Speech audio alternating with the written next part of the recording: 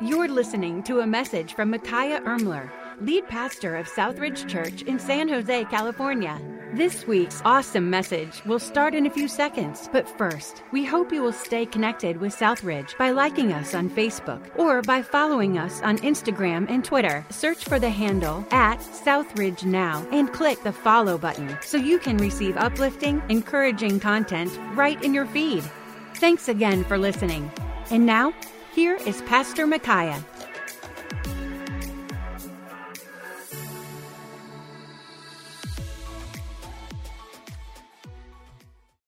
Is God good or what? I mean, the things that he is up to is just exciting. Let me be the first to say, welcome to Southridge Church. If this is your first time, we're excited that you're here. What a day to join us on. I mean, if this is the first time that you are attending our services, we're so excited that you are here. We're excited for what God is doing. But it has been a journey for really ever since last November. We believe that God had called us on a mission. We believe that God had put on our heart to purchase and build something. And last November, I didn't think we would be here this soon. Sometimes, you wait for something so long that you're just like, yeah, we're still a long ways off. And then where's Jeff at, our real estate agent? There's Jeff. All right. If you need a good real estate agent, all right, we got one for you. Yeah.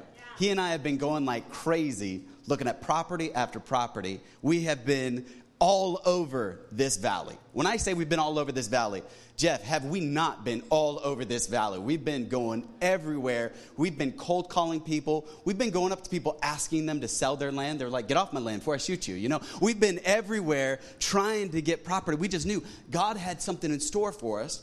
And so about 7 weeks ago, we're sitting at the Starbucks on Bernal. And he and I were having a meeting. We're just talking. And we were looking at another piece of property. And I was like, it's not going to work. It's just not. And he was like, you're not going to believe this. But I just got pinged. Something came on the market. It came on literally while we're sitting here having this meeting. I was like, well, where is it? He's like, it's in San Jose. I was like, all right, we looked at land in San Jose. Just to give you a ballpark, land in San Jose goes from anywhere from $500,000 an acre to $1 million an acre. And I said, that's not in our budget. And he said, yeah, but this is listed at $1.25 million for 6 acres. I said, okay, so is there like nuclear hazard waste on it? Like there's got to be something wrong with it. And he was like, let's go check it out. I was like, is it close? He's like, yeah, it's in San Jose. I was like, how close? He's like, it's 1.5 miles from here. And I was like, no way, 1.5 miles from the Starbucks, but from this hotel, it's 0.5 mile from this hotel. It's super close. And today we're going to go see it. So after services, we're going to have buses pull up, and we'd love for you to join us, to jump on a bus. We have some snow cone food trucks out there. We're going to have some beverages out there, and we want to invite you out there to hang out with us. And we're going to pray over the property. We're going to get to look around it. We've got some canopy set up outside. We've got water stations. We got games for the kids. So please, if you can, we'd love to have you join us. You say, sure, I'm not going to join on a bus, though. I'll take my car. Here's the problem. It's raw land, so unless you have a 4x4, there's no parking. So we're going to have to build the parking, all right? So you say, well, I'll park along the street. So we have a police there, San Jose PD, just watching our things and security and that type of stuff. So you'll probably get ticketed, and he'll probably ask you to move it. There's just no parking, and you'll see it. So if you want to follow the buses and just pass on by, you can do that. You're going to be hard put to park. There's a neighborhood next door, but parking's limited. So I don't want to encourage you. Yeah, there'll be parking. It's going to be awesome if you just jump on a bus. We won't be long. And if you can't, we understand, but we're going to encourage you to. But the story that God has been doing is just awesome because this land was purchased in 2005 for $1.4 million. Okay? He listed it for $1.35. He was going to take a $50,000 loss on the land. But when you go on the assessor's map, the value of the land is $1.85, just under $2 million valuation on the land. And so we were going back and forth on 6 acres. 6 acres across the street, literally the other side of the street, sold for $5.5 million. So across the street, $5.5 million. On our side of the street, we were like, what do we offer? And of course, I'm a pastor, I'm cheap, and I was like, $800,000. And, he's like, there's no way, man. You're going to get rejected. It's not going to happen. I was like, tell him cash. All right? Yeah. And he's like, they don't care, I was like, oh, bummer. Okay, all right. So we prayed over it. We met with our trustees. We were like, what's a good offer? And we came back with the fact that he's asking 1.35. Let's offer 1.25. But then we said, you know what? We don't want to give up all our cash. Let's ask him to seller finance it. If you're not familiar with what seller financing is, it means he carries the note, which means we don't go to a bank for a loan, which means we save half of our cash. We have the money in the bank to pay the land off in cash. But here's the deal. I don't want to take another 5 years before we get plans and drawings. I think we're kind of in a rush to get things going and get this thing happening. And so we made an offer, and we were the first offer. We made an offer within 2 or 3 days, I think, Jeff. For 2 or 3 days, we made an offer because the market in this area is like the housing market. Things are there, and then they're gone. Just there and gone. So we prayed over it. We really have been looking. And when we started to dig into the research of the land, we were like, oh, man, it's in the best area. I mean, this is a great area that we're in. You can see the 101 freeway from the land. It's on a hillside. It's beautiful. You're going to see it, so I don't want to talk too much about the land. But then as we made the offer, we said, let's seller finance. We'll give you 50% down now.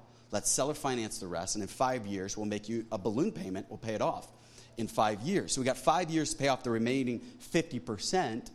But I actually believe God's going to have us pay it off this year. That's what I'm praying now, is that God will have us pay it off. And so that's the next goal, to pay it off. You say, well, what about, why aren't we going to need money for a geology report, civil engineering, a general contractor, and all these things? Yes, yes, yes, and yes. And yes, we've already started on all that. So the process is already underway. And pray with me. Here's the timeline. By September, our architect and the civil and the geo will be ready to submit the permit to the county to apply to build on it. So we are already well underway to having something on the property built. Now, there's a cool thing that happened on Friday that I still can't tell you about. All right? So, yeah, I got to keep the suspense. But there's some awesome things about this property that have come up. And I talked to the geologist because I had no clue when you buy land that you need to do. There's several things you need to think about when you buy land. You say, what's that? What do you do with sewage? You say, what's sewage? That's number 2. What do you do with that? There's no toilets. How do we deal with that? You also have to think about, because we're in the Bay Area, you got to think about earthquakes, fault lines. There's all this stuff so you got to get a geologist out there. And the geologist was talking to me. He was like, if you see a piece of land that's vacant in the Bay Area, there's something wrong with it. And here's what's amazing. He said, the only reason this thing has not been developed, because they tried to develop on it in 2005, 2006, and 2008.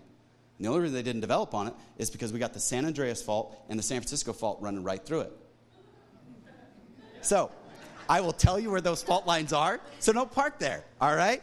And if you're mad at me, I'll tell you exactly where you're parked. I'll designate a park. No, just kidding. I'll be like Sons of Korah, ground opened up, and he gets, well, no.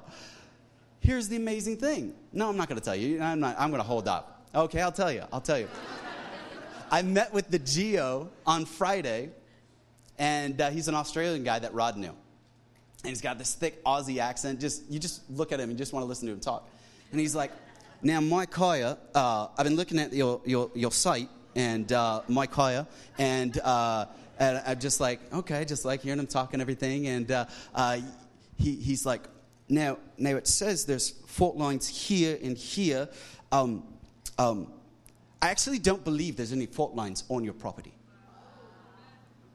The only reason the land was available for us is because every developer said, you could not give it to me to develop on. And then on Friday, the geologists were like, we've been out here for the last 3 weeks. We don't think any fault lines exist. So either God healed that land and reserved it for us, but God is working miracles where the ground is closing up. That to me, and that's not something where, oh man, we went out there and we knew to pray that. How many of you know that Jesus is at the throne making intercession for us? Making groanings and prayer requests, which we don't even know to ask. Who knew to ask, God, would you take these things and make them disappear? They don't just go away, but they were just like, hey, we know this guy who did this study. We think he's incompetent in our professional opinion. And I was like, well, they're very scientists. They were like, look, you have KB put homes right next to your property. You'll see there's new homes built in 2008, and they said fault lines don't stop. They said KB would not have been allowed to put that house right on the fault line. And it keeps going. He said, we think the guy was incompetent, didn't know what he was doing. We know him. We know his work. And he's mislabeled things all the time. So what does that do? The potential value of the land could just go up. But here's the best part. The best part is this. We bought land for $1.25 million. It's worth $1.85 million. We have $600,000 of equity. We made money on the deal. Isn't that incredible? Isn't that just good? Just how God works? Just how God works. 6 acres, South San Jose. We've been wanting to stay here. We've been looking at land that was further down south where we could afford it. But God has said, no, I'm going to provide land right here in South San Jose. So it's going to be great if you could stick around. You're going to have a lot of questions in the days ahead, and we're working as fast and as hard as we can.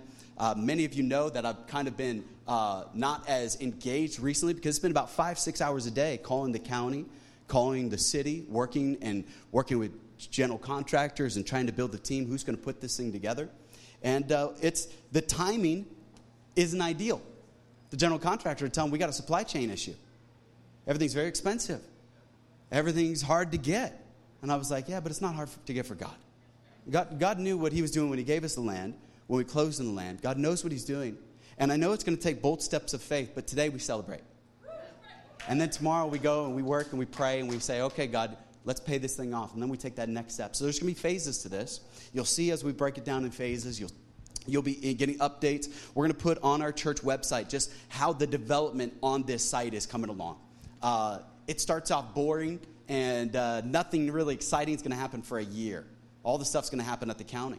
No shovels in the dirt for about a year because it takes entitlements about a year at the county. And we're working with the county, which is actually a blessing. City of San Jose does not like to build churches. I'll just tell you that right now. I have friends that they were sold property to Google to build a church. And the city came back and said, I know we told you that if you sold to Google and gave up your church building, we'd give you another place, but we're going to renege on that deal. And they had to go back and forth with the city on it. The city of San Jose doesn't want to. And that's why we've had such a hard time finding land. Some of you are like, oh, Pastor, let's go here, let's go here. It's not how it works. There has to be certain zoning. This is zoned for a church. And so we need to keep praying over it and keep asking God to bless it. Because here's one thing Satan likes to do. Whenever a church or any Christian does something great for God, the enemy's going to throw everything he can against us. Everything he can. So pray for each other. Pray for me. Pray for your church. Pray for our trustees. Pray for the leadership. Pray that God would keep showing up and showing off. And every day say, God, Lord, you've called us to something. So I want to spend just a few minutes. We're not going to take long because I want to get us out to the property. And we've got lots to cover. But go to me to the book of Nehemiah real quick this morning. Book of Nehemiah. And as you're turning there, I'm blessed to have my sister and brother-in-law in the church service. And they drove up from Livermore. And she'll remember this. We grew up in Fresno. And if you think it's hot here, Fresno's way worse, okay? So we're doing great compared to Central Valley. But we lived on a west side of Fresno. We lived in a middle-class neighborhood. And it was Cecilia Avenue. And I was thinking about how many kids were in my neighborhood at the time when I grew up. And there was 22 people that I could still recall by name. That's a lot of kids for one street, 22 kids. Now, of course, my parents had 7 of them, but there's still a lot of kids in the neighborhood, okay? And parents would just whip through in their cars, and we would play basketball in the street, we'd play roller hockey in the street, because this is, NES had just come out, and Super NES was about to come out. So we weren't like kids today that they just want to go play video games. No, we didn't have that. Al Gore had not invented the internet yet, so none of that had happened. Global warming hadn't started. And so we were outside all the time. Roller hockey, basketball, we were doing hide and go seek. We were always out there. But these cars would whip through, and my mom was concerned about that because my father lost his older brother to run across the street in where they lived and got hit by a car and died. So mom was concerned by it. So she went door to door asking people to sign a petition to put speed bumps in front of our house. Lydia, you remember this? I don't even know where Lydia is. She may have moved. Lydia remembers this.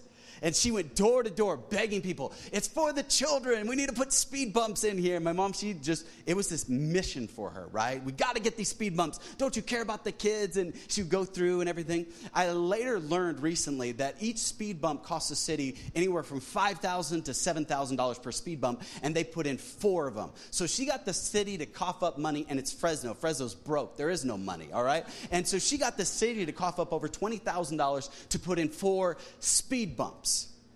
But I thought about that story, and I thought about why she was motivated to do it. And it wasn't so much because she thought, hey, this looks great in the neighborhood, or it's because she had a dream of speed bumps. That's not why.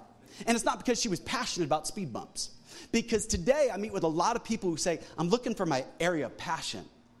Okay, your area of passion. Okay. Or people will say, I'm looking for my dream. I'm just trying to chase that area of passion or my dream. You know why my mom put those speed bumps in? Because of a burden for the safety of her children. Today we have a problem with everybody chasing a passion or they're chasing a dream and they wonder why they're not finding fulfillment. Because dreams are only good if you're dreaming. And passion is only good as long as you're persistent. You need something that has more weight to it. You need something that'll keep you there. And so this morning, I want to entitle this message, the next few moments we have together, is Give Me Back My Burden. And if you have a copy of God's Word, would you go to Nehemiah chapter number 2? I'm going to read verse number 10, and then I'll give you context. For sake of time, I'm going to move a little bit quick. Nehemiah is a cupbearer to the king, which basically means he's the right hand to the king of the ruler of the known world at that time. Babylon had taken over, and God had judged Israel, so the Babylonians are sent into captivity. And after that captivity, then you see Cyrus take over with the Medo-Persian Empire. And so King Cyrus is here, and here you have the cupbearer is Nehemiah. He's in a place of high position and authority, but yet this man, Nehemiah, he has something more than a passion. He has something more than a dream. And notice what he does. In verse number 10, the Bible sums it up this way. When Sanballat the Horonite and Tobiah the Ammonite, the official, heard of it, they were deeply distressed that a man had come to seek the well-being of the children of Israel. Let me pray as we dive in this morning. Heavenly Father, I pray right now that you would meet with us. God, this day is ultimately about you and what you are doing. But Father, I pray for our church. I pray that you would help us to have a burden this morning. And God, I pray that you would lay that burden heavy on our hearts. I pray that we would walk out this morning with a greater sense of urgency for your work. Your word says, redeeming the time because the days are evil. You are literally calling this generation to buy back the time, to try to make up for lost time. So, Father, we in this season, I pray we would have a burden. I pray that we would have a renewed sense of urgency about the calling with which you placed on us. I pray that you would work in a powerful way. God, may this word minister to the hearer. May it stir up those who are too comfortable. God, may it start to awaken those dying embers where the passion and the spirit of revival have fizzled out. God, may you do a work that I can't do. Spirit, come down and move. We pray this in Jesus' name. Amen. In this passage, Nehemiah, he is burdened with something. In chapter 1, we realize how burdened he is. He's burdened with the fact that his nation, his home country of Israel, is in disarray and disrepair. The walls are burned down, and there's nothing that he can do about it. And so in chapter 2, we meet Nehemiah, and the Bible says that he came before the king in verse number 2, and the king asked him a question. He says, "Why is your face sad since you're not sick? This is nothing but sorrow of the heart." So I became dreadfully afraid and said to the king, "May the king live forever. Why should my face not be sad when the city, the place of my father's tombs, lies waste and the gates are burned with fire?" Then the king said to me, "What do you request?" So I prayed to the God of heaven, and I said to the king, "If it pleases the king, and if your servant has found favor in your sight, I ask that you send me to Judah, the city of my fathers, the tombs, that I may rebuild it." You know, a burden is a heavy weight, is it not? A burden is something you sense. Every parent in this room has a burden for your children, whether they are still at home and young, or whether they are away and they're at college, or they have careers and they live in another city. You still have a burden for them. Every time my wife leaves the house, I have a burden. Will she come back? No, I'm just kidding. It's just, we have that burden. There's that burden on our hearts. Or there should be a burden. I'm watching things happen in our world. I'm watching things happen in our nation that I'm thinking, why don't we have a burden for that? Why don't we care about that? Am I the only one that's seeing it? I don't believe so. But that's quite possible. Because in Nehemiah, he was the only one to see it. here his siblings had come back from Jerusalem, and they're telling him about Jerusalem, and they're just kind of giving him a secondhand knowledge. But then we read that it wrecked Nehemiah, that it broke him, that there was this burden that was placed on him. And right now, church, let me say this. Only a burden will build that building. It's not by might, nor by power, nor by strength, but by my Spirit, says the Lord. And unless we became a burdened church, a church that says we've got a mission, we've got something from God that I cannot escape, I cannot let go, I can't give up. It's what's driven us over the last 7.5 years. Notice, nowhere in this passage is Nehemiah saying, hey, king, I'm really passionate about building walls. I just got to go build some walls somewhere. Nowhere did he say, oh, king, man, I just got this really cool dream that I'm just supposed to be this epic wall builder. Just send me to go build some walls.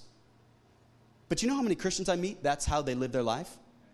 I just hop from here and I hop from here. My passions take me here. My passions take me here. They have passion but no burden.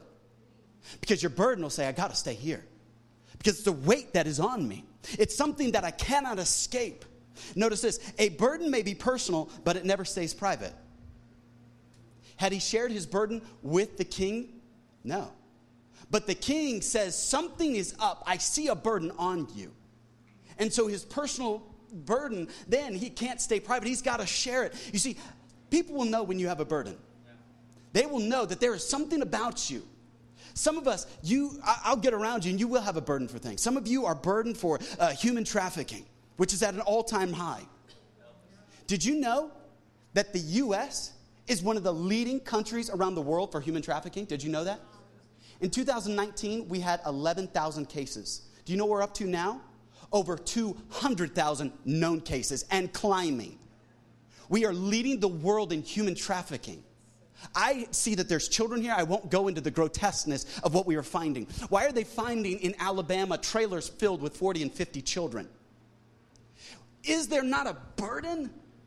Jeremiah, the great prophet of old, he said this in the book of Lamentation, which is a lament. He said, is it nothing to you, all who pass by the city of Jerusalem and see it in this state? And then Jeremiah then goes on and says, my eye affects my heart. I wish that were true for us because there's news cameras all around the world. We see the devastation, but yet we kind of just go on with it. We just live our lives. We just keep going. We don't pause. We don't step back and say, wait a minute. We are called to reach a world. We need to have a burden. But the thing that I'm noticing is most believers don't have a burden. We are in the age of burdenless believers. We have no burden. We barely have a burden for our own spiritual well-being, let alone the spiritual well-being of our children, our household, our spouse, our community, our city. We don't even have enough burden sometimes to even just say, God, I need to spend time with you. We need to get back to the part where we say, God, give me that burden. You see, that burden wrecked Nehemiah. Go to chapter number 1, if you would, just for a second. Because first of all, I want you to see that burden, it broke him. You say, what do you mean it broke him? Chapter 1, verse number 7, the words of Nehemiah, the son of Hakaliah. It came to pass among Chislu in the 20th year, as I was in Shushan, the citadel, that Hananiah, one of my brethren, came with men from Judah and asked them concerning the Jews who had escaped and who had survived captivity concerning Jerusalem. And they said to me, the survivors are left from the captivity in the provinces, and they are in great distress and reproach. The wall of Jerusalem is also broken down, and its gates are burned with fire. So it was, when I heard these words, that I sat down, I wept, and I mourned many days, and I was fasting and praying before the God of heaven. The news broke him. Does the news of the condo falling in Miami break us? That there's 156 people whose lives were snuffed out in an instant? Who thought, I'm safe in my home. I'm safe. I should be safe. This isn't Haiti, where we saw that huge earthquake rock the country, where we saw over 100,000 perish. This is the United States. This is Florida, and yet even there tragedy can strike. James says, what is light but a vapor? It quickly appears and then it vanishes away. We are seeing things happen on a national scale, and I'm looking at the church and I'm looking at me, and I got upset with myself this week because I was so burdened that I had no burden. And I thought, woe is me. How can I preach to others about a burden when, God, what is my burden? Because when you have a burden, nothing will rest until that burden is accomplished. It's a silly illustration. It's funny, but there's a new show. It's called Loki. he has a famous line, I am burdened with glorious purpose. And I thought, how come Marvel gets it and Christians don't? How come we don't understand that we are burdened with a glorious purpose, and that's his glory? That whether you eat or you drink, do all to the glory of God. That everybody else gets it, but yet it's the Christians who just want to numb ourselves and anesthetize ourselves to the pain and the harsh realities that life needs a burdened believer to step into that situation. You see, the burden broke him. The burden made it so he couldn't eat, he couldn't sleep. In 2005, when I first met Jane, who I knew was going to become my wife, and I knew for the next 2-3 years I just had to convince her of that, whenever I was around her, I'll use this word, I was smitten. You say, what do you mean smitten? I couldn't eat around her. I just couldn't do it. She would call me later and she'd be like, where are you? I was like, I'm at Taco Bell. She's like, gross. I was like, I know. She's like, we just had lunch together. And she was like, did you not eat? And I was like, no.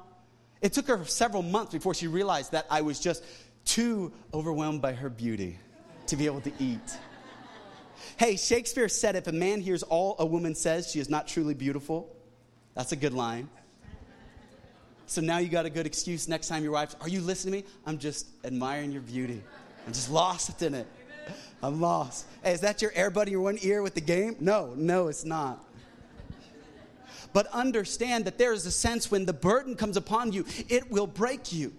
I missed one point, but understand this. According to verse number 10, the burden is what brought him to Jerusalem. You see, a burden will bring you to places that you normally wouldn't go. This is why some of you felt God leading you to be a part of ministries. Some of you, God is taking you to the mission field. Some of you have gone on mission trips with our church because it was the burden on you. That you said, I'm called to something else. Yes, there's nothing wrong with working a 9-to-5 job. There's nothing wrong with being here. But God has burdened me with the fact there are people that don't know him. And I'm the one to go and tell them. God didn't give it to a person next to me on my right or the person on my left. He gave it to me. And so I have this burden. And your burden will bring you to places. September is coming. Many of you are going to go back to work for the first time in months. Where is that burden? Is that burden that, hey, I'm going to witness to that coworker that I should have witnessed to a long time ago? Because that burden should take God's people back into places where we say, I am the light of the world. I'm the hope of this dark world. And God has burdened me to go back into these places. But yet I'm discouraged how little burden we have. I shared with somebody yesterday. I said, I wonder if you were to get Christians alone and you were to ask them, do they truly believe in a literal place called hell? That most of them, if they were honest, would have to say, no, I don't. Because if we did, that should radically change everything about us. Even though Jesus taught on hell 3 times as much as any other subject, why would Jesus teach on a place that does not exist? That would make God a liar.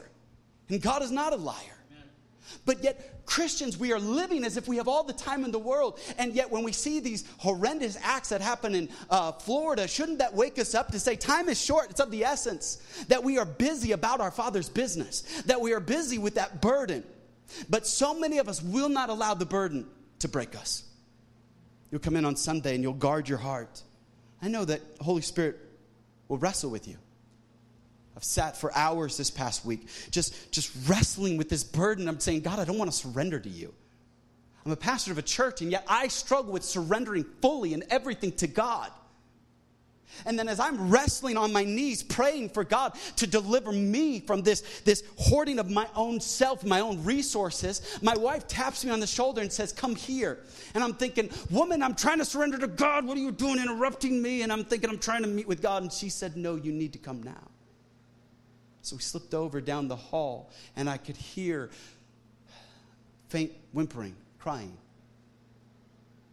And there was my 11-year-old daughter on her knees in the middle of the night saying, God, give us revival. God, give us revival. She's 11 years old on her knees in the middle of the night, and she's praying because she has a burden at 11 where her father is there. And I'm thinking, man, we got to build this building, and I care about dirt. I'm thinking, what do we do about septic? What do we do about this? And she's talking to God about the real things that need to happen. She has a burden, but yet, church, I don't want to heap this on you too heavy, but church, when's the last time you were laying awake at night and God led you to your knees and you were sobbing and you were weeping because you know you have a lost mother, a lost father, a lost brother, a lost sister, a lost family member, a lost coworker, a lost neighbor, a lost relative, that you know that there is a little place called hell.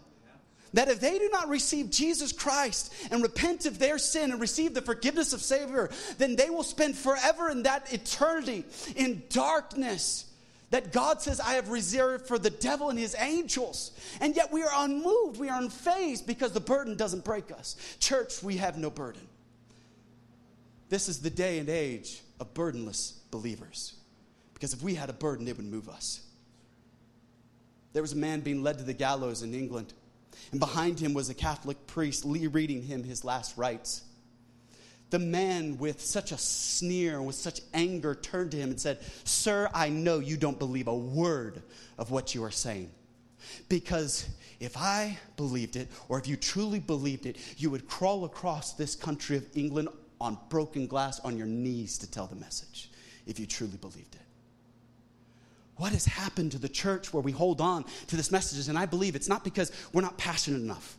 Let's dismiss that. I've seen you guys. You have passion. The only thing about passion only lasts so long.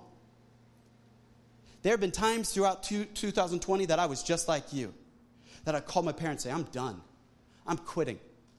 Y'all don't know this, but I came back from Thanksgiving. And I was breaking down in the office. And Pastor Missile was like, "What are you doing here?" And I was just breaking down. I was just thinking, what am I doing? Ready to toss it in. Because passion's never enough. And I called my parents. I was like, I just want to quit. Nothing's happening. People are leaving. People are upset. What is going on? I just need to get away from this. And they said, then quit. I was like, Mom, Dad, you're not supposed to say that. They were like, just quit. And then I said, I can't. And they said, exactly. You can't. You can't escape it. That's a burden. But the church doesn't want a burden. Let's be honest, we just don't want it. We want somebody else to have that burden. Oh, let the worship leaders, they need that burden. They need to be breaking down and leading us in worship. Oh, let the other pastors, let them have the burden. But hey, I work my 9 to 5. I'm an exec at, I don't want to name a tech company because we're a smaller church and then you think I'm picking on you. So you just know it's your company. And you think, I work here. I don't need a burden. That's for somebody else. Can I tell you the people that changed the world were the very people that you would think would never change the world? They were the very people that just said, God, here I am, use me. God, just give me a burden and I'll go. And I'll do whatever you've called me to do. God, I just surrender to you. God, I just want to see you do something. Nehemiah was not a preacher or a prophet. The Bible tells us what he is, a cupbearer. He brings the wine to the king. Talk about a great job. Your job is to test the wine before the king takes it. You're like, I like this job.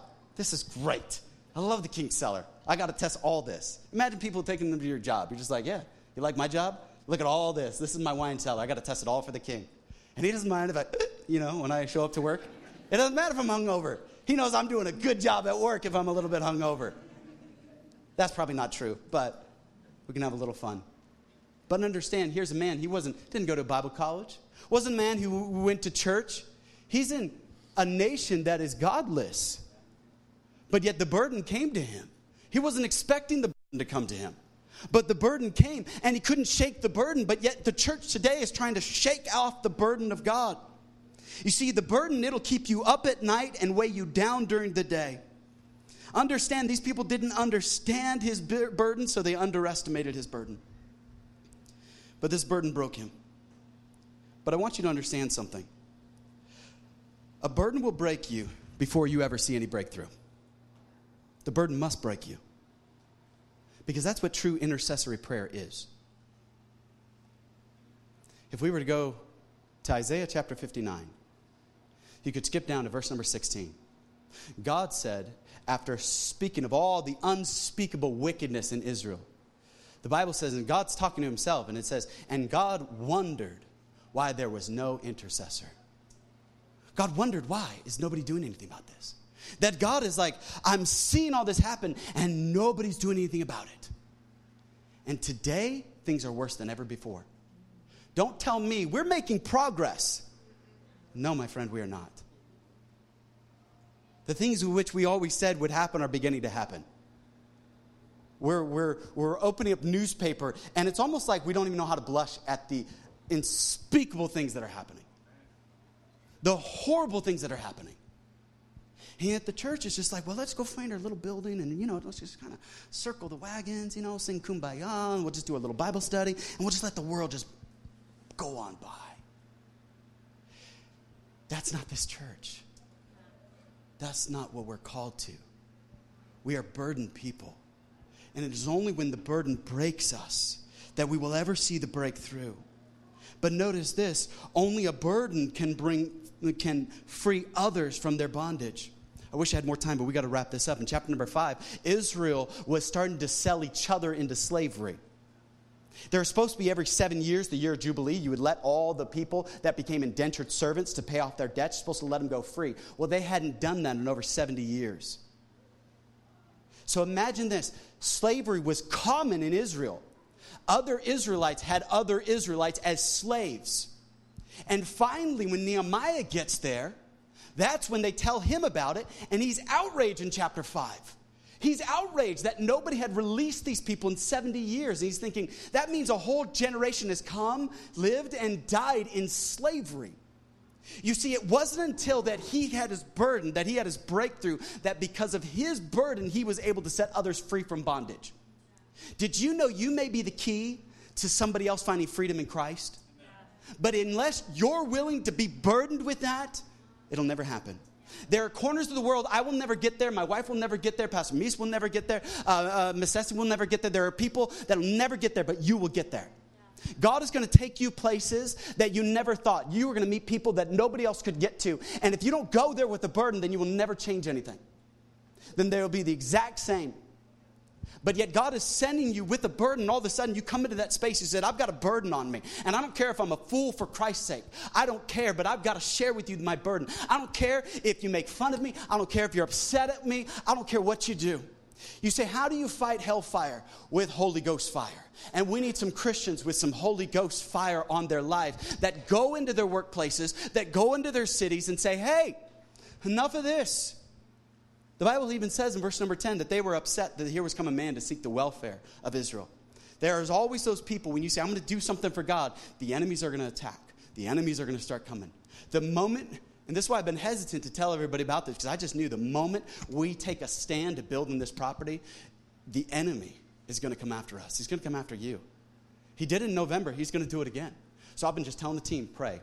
Just pray. Cover it in prayer. And I'm going to tell you, just cover it in prayer. God wants to do some great things, but to do it, he needs burdened people.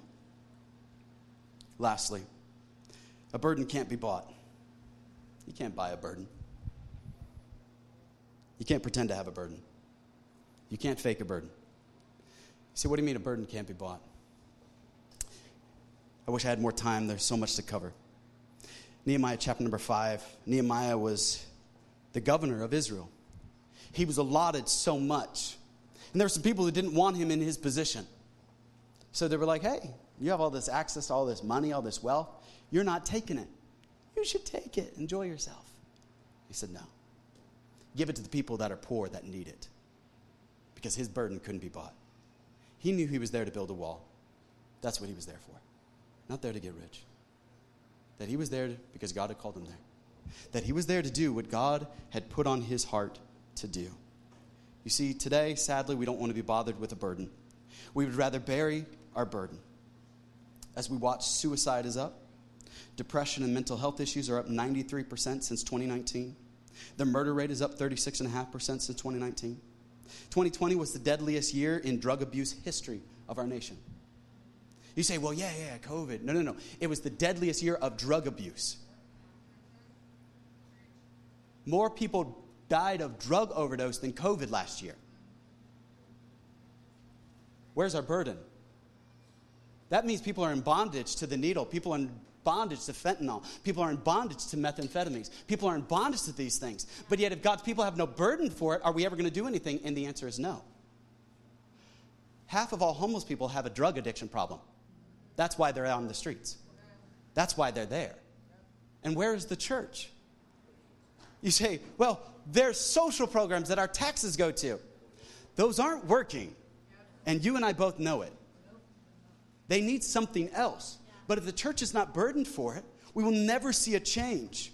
Divorce is up. Everything is up. All these things, all the metrics across the way. They say that every 13 seconds in America, there's every hour there are 277 divorces in America. Every hour.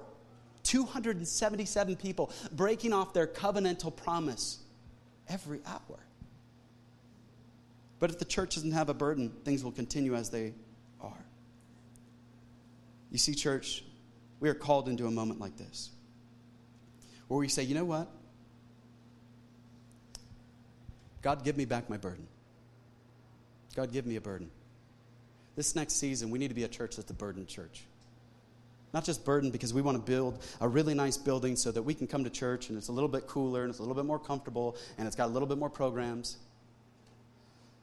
Even when we get there, God's going to call us to the next big thing. Because next door to the 6 acres is 34 acres, and we're going to put our Christian school and our Bible college. And next door to that is another 8 acres. We're going to put our staff housing. We're going to put other stuff. The burden doesn't stop. I hope you know that. Right. God just says, oh, you accomplished that one? Good. Let's go on to the next thing. And God's people roll up their sleeves and said, okay, God, give me another burden. You say, well, God will not give you a burden bigger than you're able to bear. Exactly. He won't, but he wants to do it through you. We are the human instrument that God wants to use in a powerful way in this season. But yet if God's people say, I don't want to be burdened with it, then he will find somebody. And then the rest of the world will step back and be like, wow, look who God used to do incredible things. See, I believe that right now we need to say, God, just give me a burden. I don't know what that burden needs to be.